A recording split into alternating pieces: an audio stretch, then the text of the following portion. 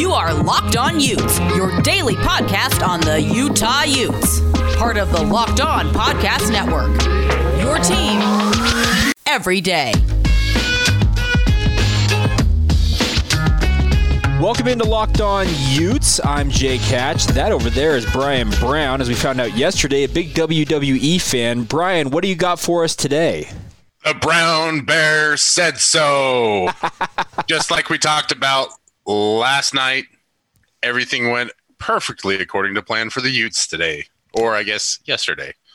Yeah, National Early Signing Day, early signing period, the first day in the books. That will stay open through Friday, through tomorrow. And we need to talk a little bit about Utah, how they ultimately perform. You said it kind of went according to plan, but I guess we also need to take a look forward because this is the early signing period. The actual National Signing Day hits in early February, so there's a good month and a half here where Utah could button up and add to this class. So we'll examine that. We'll also take a look around the Pac-12 as well. How did the rest of the conference do recruiting-wise? And I'm not talking just Oregon and USC. We'll look at the other programs, the other 11 programs in the Pac-12. We'll break that all down on today's podcast. It's all brought to you today by our good friends over at Coors Light. Love that company. We'll tell you a little bit more about what they're offering our listeners here in just a little bit. Brian, what do you say? Should we talk some recruiting? Recruiting season, baby. Let's do this. Recruiting season, let's do it. This is the Locked On Utes podcast for December 17th, 2020.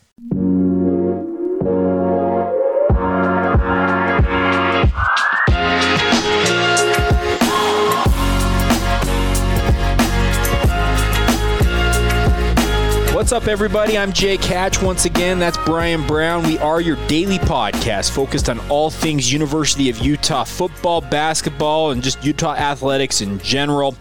Brian, we talked about this right before we hit the record button. We have 18 ratings, right? Is that on what we're looking at on Apple Podcasts right now? Correct. So we have 18 ratings. We have 2 reviews, which come from 2018, way back when. And we need your help. Speaking of you, the listener, we need your guys' ratings and reviews. I can tell you this much. Me and Brian looked it up as well right before we recorded. Our rankings in the Apple Podcast feed, they have rankings for the top 250, roughly, is how they rank them. We have been consistently sitting between the top 100 and top 150 since we relaunched this podcast. That is a marvelous debut for this podcast, but it can only get better from here. And how you guys do that is leave us that rating and review. And as Brian likes to say, go ahead, Brown Bear. 5 stars only. There we go. We're going to bring back the t-shirt. I got a design for us, everything. I like it. Well, make sure you guys do that. A big thank you in advance. And once again, thanks for taking the time to download your daily Utah-focused podcast. Brian, let's get going here today. Early National Signing Day has come and gone. I know the period stays open for 2 more days, today and tomorrow, but it seems like the vast majority of the guys who sign in this period have already put pen to paper or done whatever they need to do to bind themselves to the program they've been committed to. But this does mean that there is about a month and a half coming up here where there is an interim period where programs can go back after this early signing period, evaluate where they're at class-wise, and try to add some more faces, some more names to that recruiting class. Utah, I don't believe they're any different, are they? No, they are not. And they've got about 17 guys. I say about. There are 17 guys that have signed letters of intent today. Mason Tufanga, I do not believe will be serving a mission. Viliami Puha and Trey Reynolds will both be serving missions. So those are not push forwards, excuse me. They're sign-in sends. I don't know how, educated our listeners are on the recruiting process. Every single year you get what's called an initial. You get 25 of those for every single class, and you cannot go over those 25 initials. Now, scholarship numbers can vary from year to year. You can go from anywhere from 85 to 70 to 60, whatever it is, depending on your numbers. But you can only sign 25 players to in every class. So you can only use 25 initials. Now, some people say there have been years where you've had 26 or 28 guys. The University of Utah has gotten really creative with what they call push forwards. So a guy enrolls in school or shows up for fall camp, and they push him forward to the next year and use one of those following year initials. So Utah still has a couple of those in their back pocket. We talked about 15 guys that are going to be coming into the program in the fall, give or take, depending on Mason Tufanga. But there are also returning missionaries. We saw Simote Pepa and Johnny Fanaika submitted NLIs. And so that total will count towards this class. So that puts them at 17, which gives them roughly 8 slots to work with in terms of letter initials, I should say. And I doubt that Utah will use all of those. I believe that Cooper Justice, who was a late ad last year, is a push forward. Okay. In terms of initials. So that would count as one. And so where you're really sitting at is about 4 to 5 spots that are still open.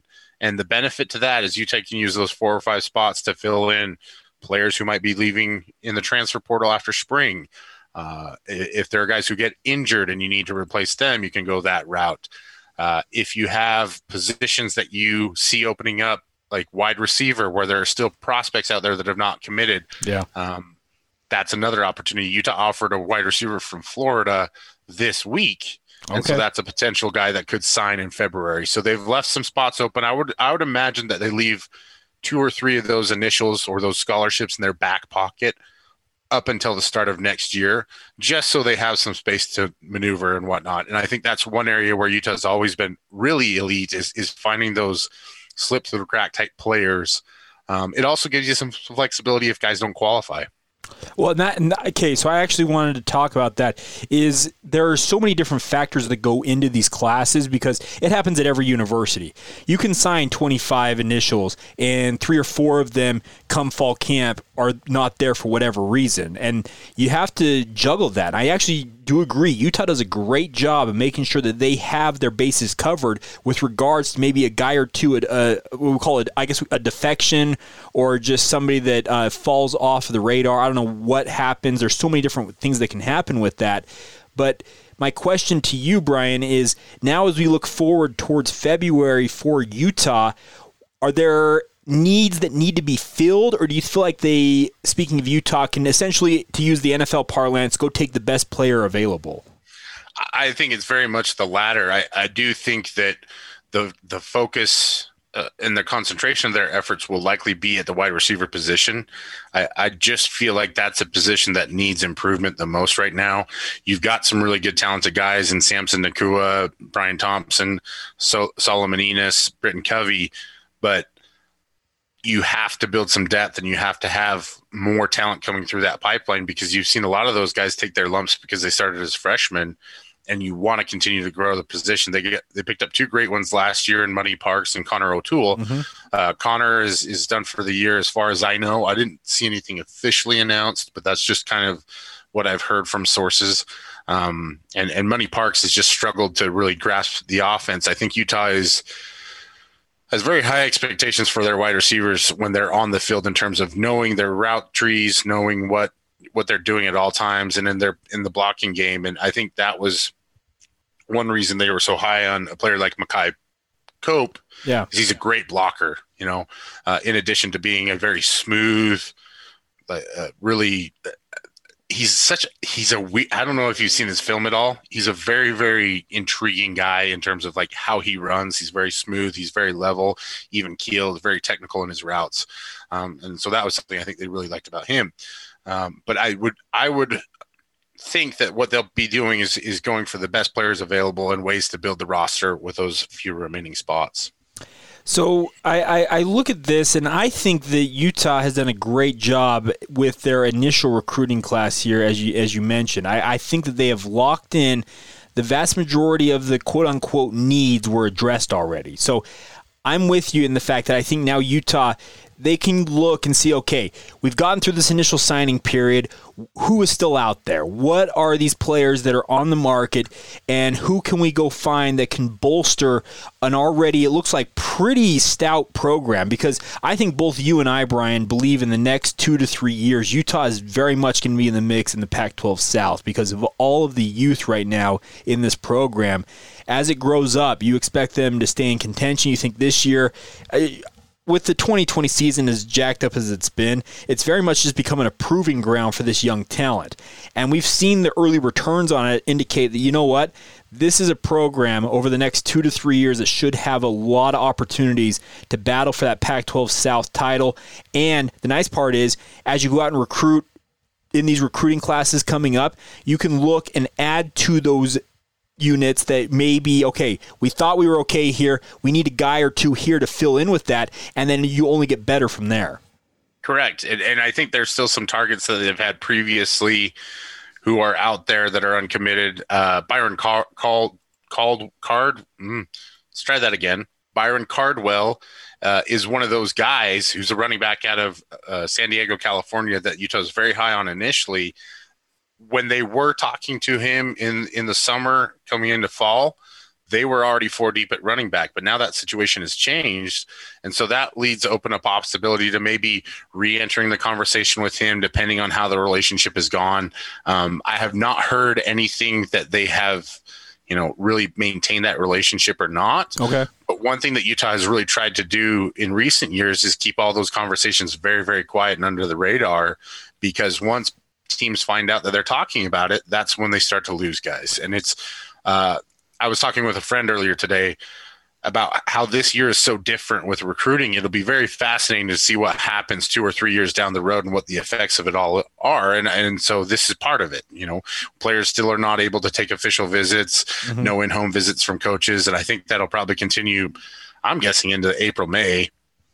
I believe it's actually already been declared through June, if I'm not mistaken. It's at least April, if not June, yeah. Right. So just depending on how things work with the pandemic and everything like that, it could lead to Utah maybe reigniting some conversations that they have had with targets previously. And again, under the radar guys that suddenly, pop out or Washington, California, there are schools that have had kids that have been waiting to play. Hopefully those all play. I keep hearing more and more that it's not looking good for California. I think that's one reason why Steve Bartle broke the news on UTZone.com the other night about Peter Costelli enrolling in January. Initially, I was against that. I've seen him make some progress just from watching his workout videos, to where I think maybe now he's probably mechanically sound enough to do that. And if they need him in the fall, he's going to want that jump start. So.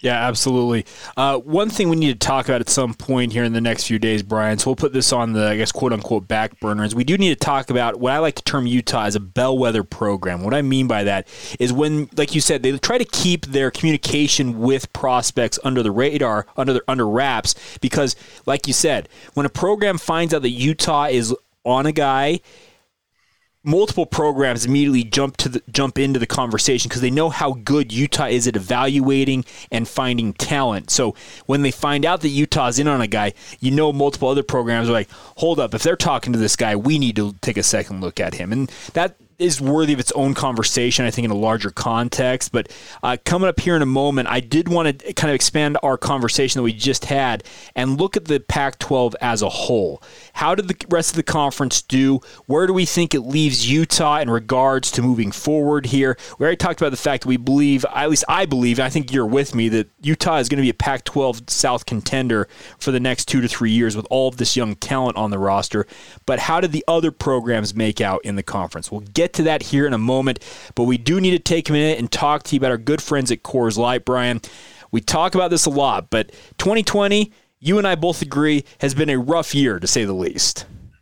It has, and you need to take time to take care of yourself and just chill, Jake. And there's no better way to chill than with a nice cold Coors Light. Absolutely. You're dead on with that. It is literally made to chill, and that's Coors Light. Our friends over at Coors Light, they want to remind you that it's cold lagered, cold filtered, and cold packaged. It's literally made to chill. All of their packaging, the cans themselves, they turn blue like the Rockies when it's cold and ready to be enjoyed, guys.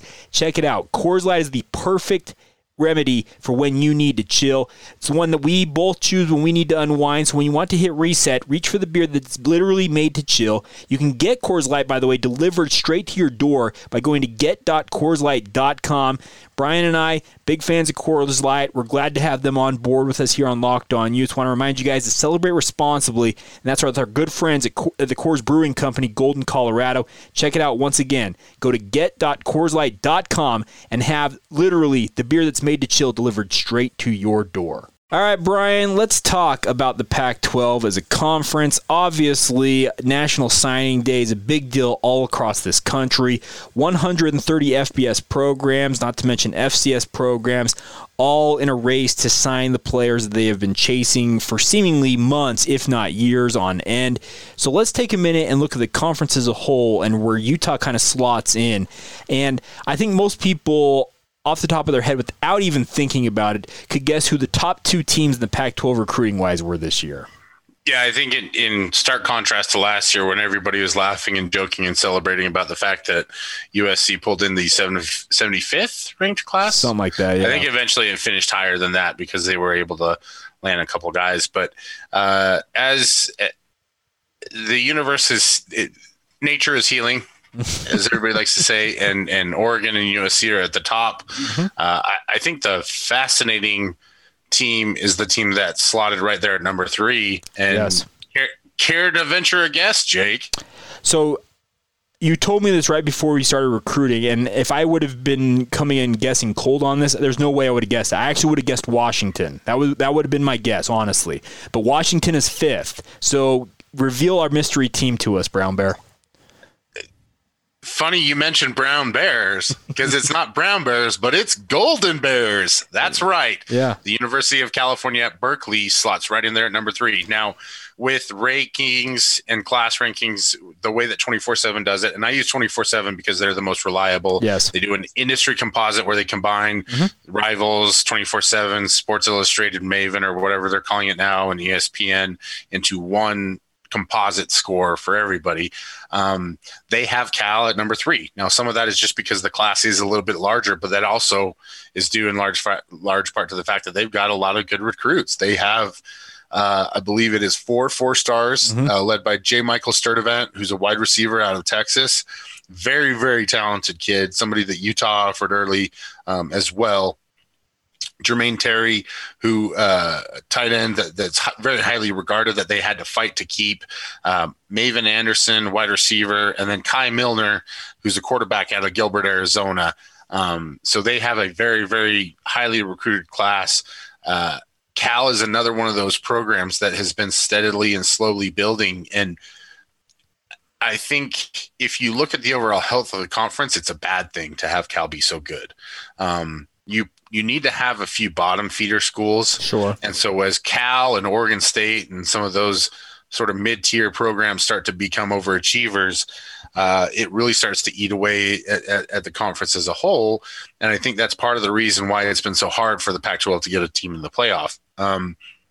As we go through the list, who would you guess would be after the University of Utah? Well, I already kind of broke the news on that. It was Washington. I already said the Dogs were there at 5th. But the funny thing about this, Brian, is you and I both, I mentioned this to you, and we talked about this right before we started recruiting, is how the rankings come out from 24/7 Sports is they go by total points. And that is, so funny enough, Utah's average ranking would have them, I believe, 4th in the conference, if I'm not mistaken, because in average ranking, it would have gone Oregon, USC, then it would have gone Washington, Utah. So Utah is in 4th in both total points as well as average, whereas California has more total overall points, putting them in 3rd, Washington in 5th. And that's just one of the semantics with if you have a smaller class, less points.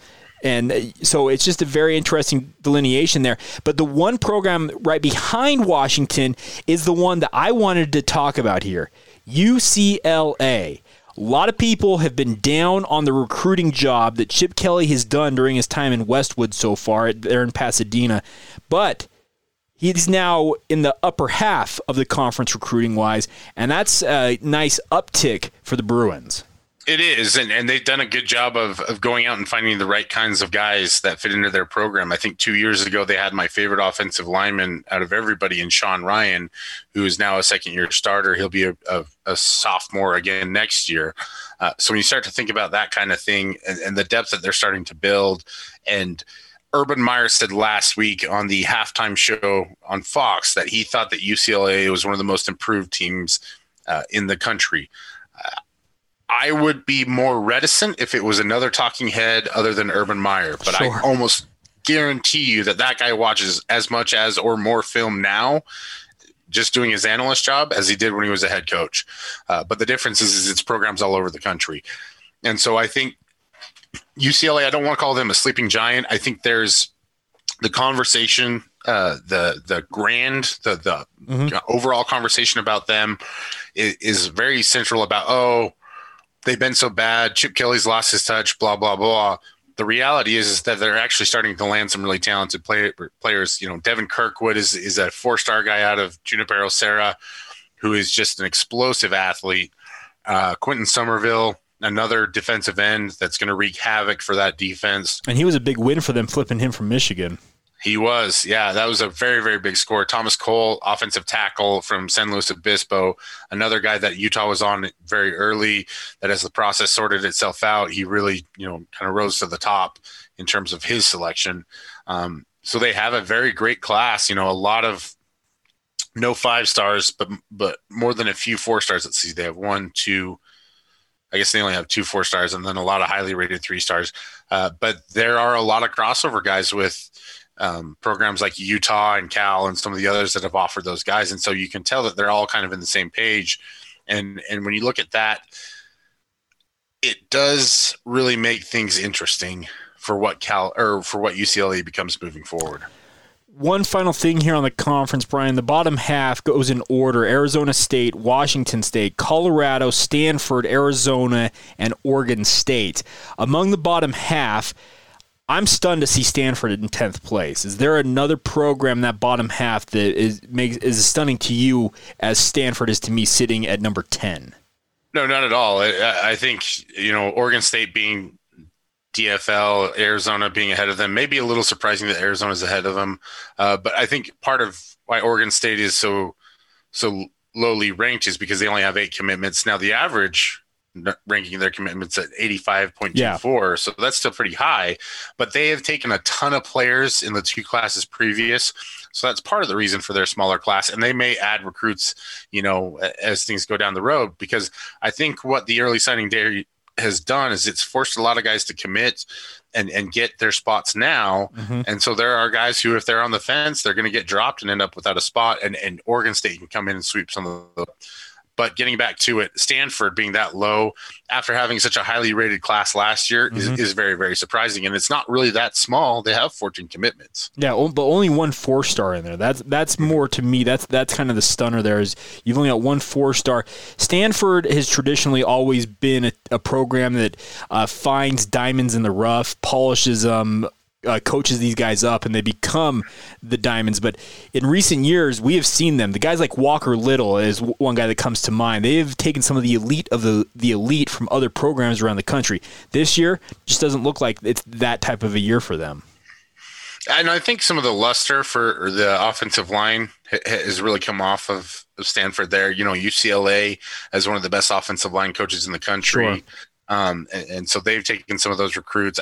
It's become a priority for everyone everywhere, except for, I guess, USC. I don't know what they're doing sometimes with their offensive line. But as you look at it, it's shocking that they don't have the linebacker depth that they used to. Mm-hmm. They don't have the defensive line depth that they used to. There was a year there where it seemed like they were putting 3 or 4 guys from that defense into the first and second round of every draft. Yep. And the other thing that's really surprising, you would not think about Stanford as being a very cornerback and safety heavy program. But in those earlier years of David Shaw's tenure and even bleeding into the Jim Harbaugh years, they were really fantastic about putting corners and safeties in the NFL as well. That's true. They did do a good job of that. You can think of guys like Richard Sherman is probably the foremost one to come out of there. Funny enough that he played wide receiver at Stanford before making that shift in the NFL.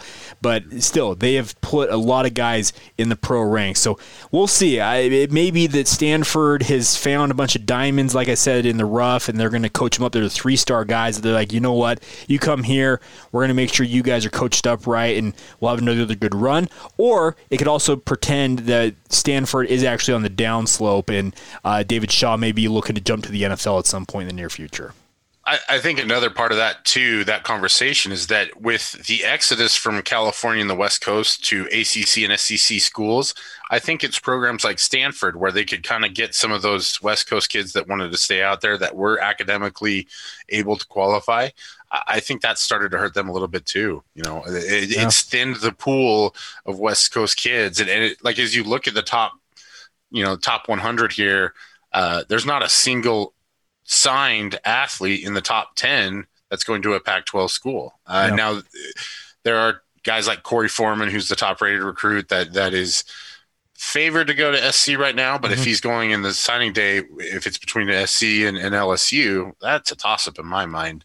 JT Tuimoloau is another guy that's has a crystal ball in for Washington, but he's mostly predicted to go to Ohio State. So if you look at that, the highest rated recruit is number 12, Sam Heward, 5-star quarterback going to Washington. After that, it's just like, holy cow, where's another guy that's going to the Pac-12? And so I think that's where things get really dicey, is if you're not getting, top 10, top 20 guys going to Pac-12 schools, that lack of talent is going to thin itself down. Yeah, that's a good point. So yeah, we will see what happens with this, but it is an interesting debate. Is can the Pac-12 really shift the balance of power recruiting wise back out west? And that's going to be a years long process to do that, but you do have to win. That's the biggest thing, is winning cures all in that regard. All right, Brian, we'll get some other news and notes from Utah. One thing I wanted to talk about is the Red Rocks. They had their, I guess, what we call annual preview, but people were not in the stands. The thousands of Utah fans that normally pack the Huntsman Center to watch the Red Rocks in action were not there. We'll examine that, and of course we'll catch up on other notes involving Utah athletics coming up here in just a moment. One thing before we do that, though, is if you guys would like to work with us here on the Locked On Utes podcast, I'd love to have you guys on board as an advertiser. We can get you in front of Utah fans both locally here in Utah and even nationwide. The way you do that is to email us, lockedonutes@gmail.com. Would love to represent your company, your brand, whatever you've got, and have you guys on board with us. The Locked On Podcast Network, we've got a great sales team who can help you navigate how to sell effectively in the podcast sphere. And there's no better place to do it than right here with us on Locked On Utes. All right, Brian, as we wrap up here on a Thursday edition of the podcast, let's talk about one of the most popular teams on the campus up there at Utah, and that is the Red Rocks, the women's gymnastics program. Yeah, it's been a banner program for the university. It's awesome to see how invested fans get. I love, Michelle Bodkin for Ute Zone does a great job covering it for us there. Kara McMenamin and Sammy Mora all do a fantastic job on the Ute Zone side of it. Matthew Jakes, I don't know if you know him at all from Twitter. I love his recaps where he changes it from a gymnastics meet into a football game. Sure. Because I have no idea what's going on. I just think it's awesome to watch these women perform and the kind of feats that they can do out there. Obviously, I was never a gymnast. It was never going to happen. But I do think it is going to be a fascinating experience for them to do all of this in an empty Huntsman Center arena, where the fans and the energy that they bring have been such a big part of that program for so very, very long. But it is a very young team as well. So how does all that factor together? How does it really play out? My hope is that at some point this year, Brian, at least some fans will be able to pack it into the Huntsman Center and watch the Red Rocks back in action. It is one of those programs that you wouldn't believe it, but when the Red Rocks are in the Huntsman Center, it's one of the most electric atmospheres you will find anywhere in this country. Especially nowadays where it's become so expensive and so difficult to find a really great sporting experience. I think Utah women's basketball, Utah volleyball, gymnastics. I've enjoyed a few softball games. When I was a student at Dixie State College, that was my favorite thing to do was to go to the softball games. We loved it. There's a big group of us, all football players sitting in the stands, cheering, having a good time. Hey, you're talking to the right man. I'm married to a D1 softball player. That's right. In fact, it's too bad that people can't see your video because you've got her jersey hanging up right there on the wall. Do. Smart man, by the way. You always want to marry an athlete if you can. But talking a little bit about this team, I think they're anchored by Alexia Birch, first and foremost, returning captain, senior. I think her experience is going to be critical because it is still a pretty young team. They've got a lot of freshmen that are going to be impact gymnasts, Miley O'Keefe, Abby Paulson, Jaden Rucker, I think all newcomers. And so the other thing too, is it's going to be really fascinating to see how COVID impacts the sport like this, right? Sure. We see with basketball and football, the close quarters and everything like that make it so difficult. Will that same impact be with gymnastics? Will they be able to reschedule and reorganize meets? And how much will the lack of a crowd be impactful on all that? Yeah, so we will see. It will be interesting to see what happens with the Red Rocks. We're looking forward to that. And like I said, on this podcast, we're going to cover a lot of Utah football and a lot of Utah basketball, but we will mix in the other sports. We love talking about programs like the Red Rocks, and we'll have that all covered for you. All right, Brian, any parting thoughts, shots, or otherwise you've got for our listeners as we wrap up on a Thursday? If you want more recruiting coverage, obviously they're going to go beyond in depth over at utezone.com. You and I both did some hits today on 1280 The Zone. You can find those. Just search out 1280 The Zone. There's a University of Utah specific feed. Yep. Their interview this morning with Frank Dolce that was really interesting. Poor Frank. The season's over for him almost, and he sounded so sad, like he was losing his friends. He gets despondent when we have the season end, but we love having Frank on with DJ and PK and all the other shows over there at The Zone. So yeah, check that out. All right, for Brian, I'm Jake. Have a great rest of your day whenever you hear this. This has been the Locked On Utes podcast for December 17th, 2020, and we will talk to you guys tomorrow.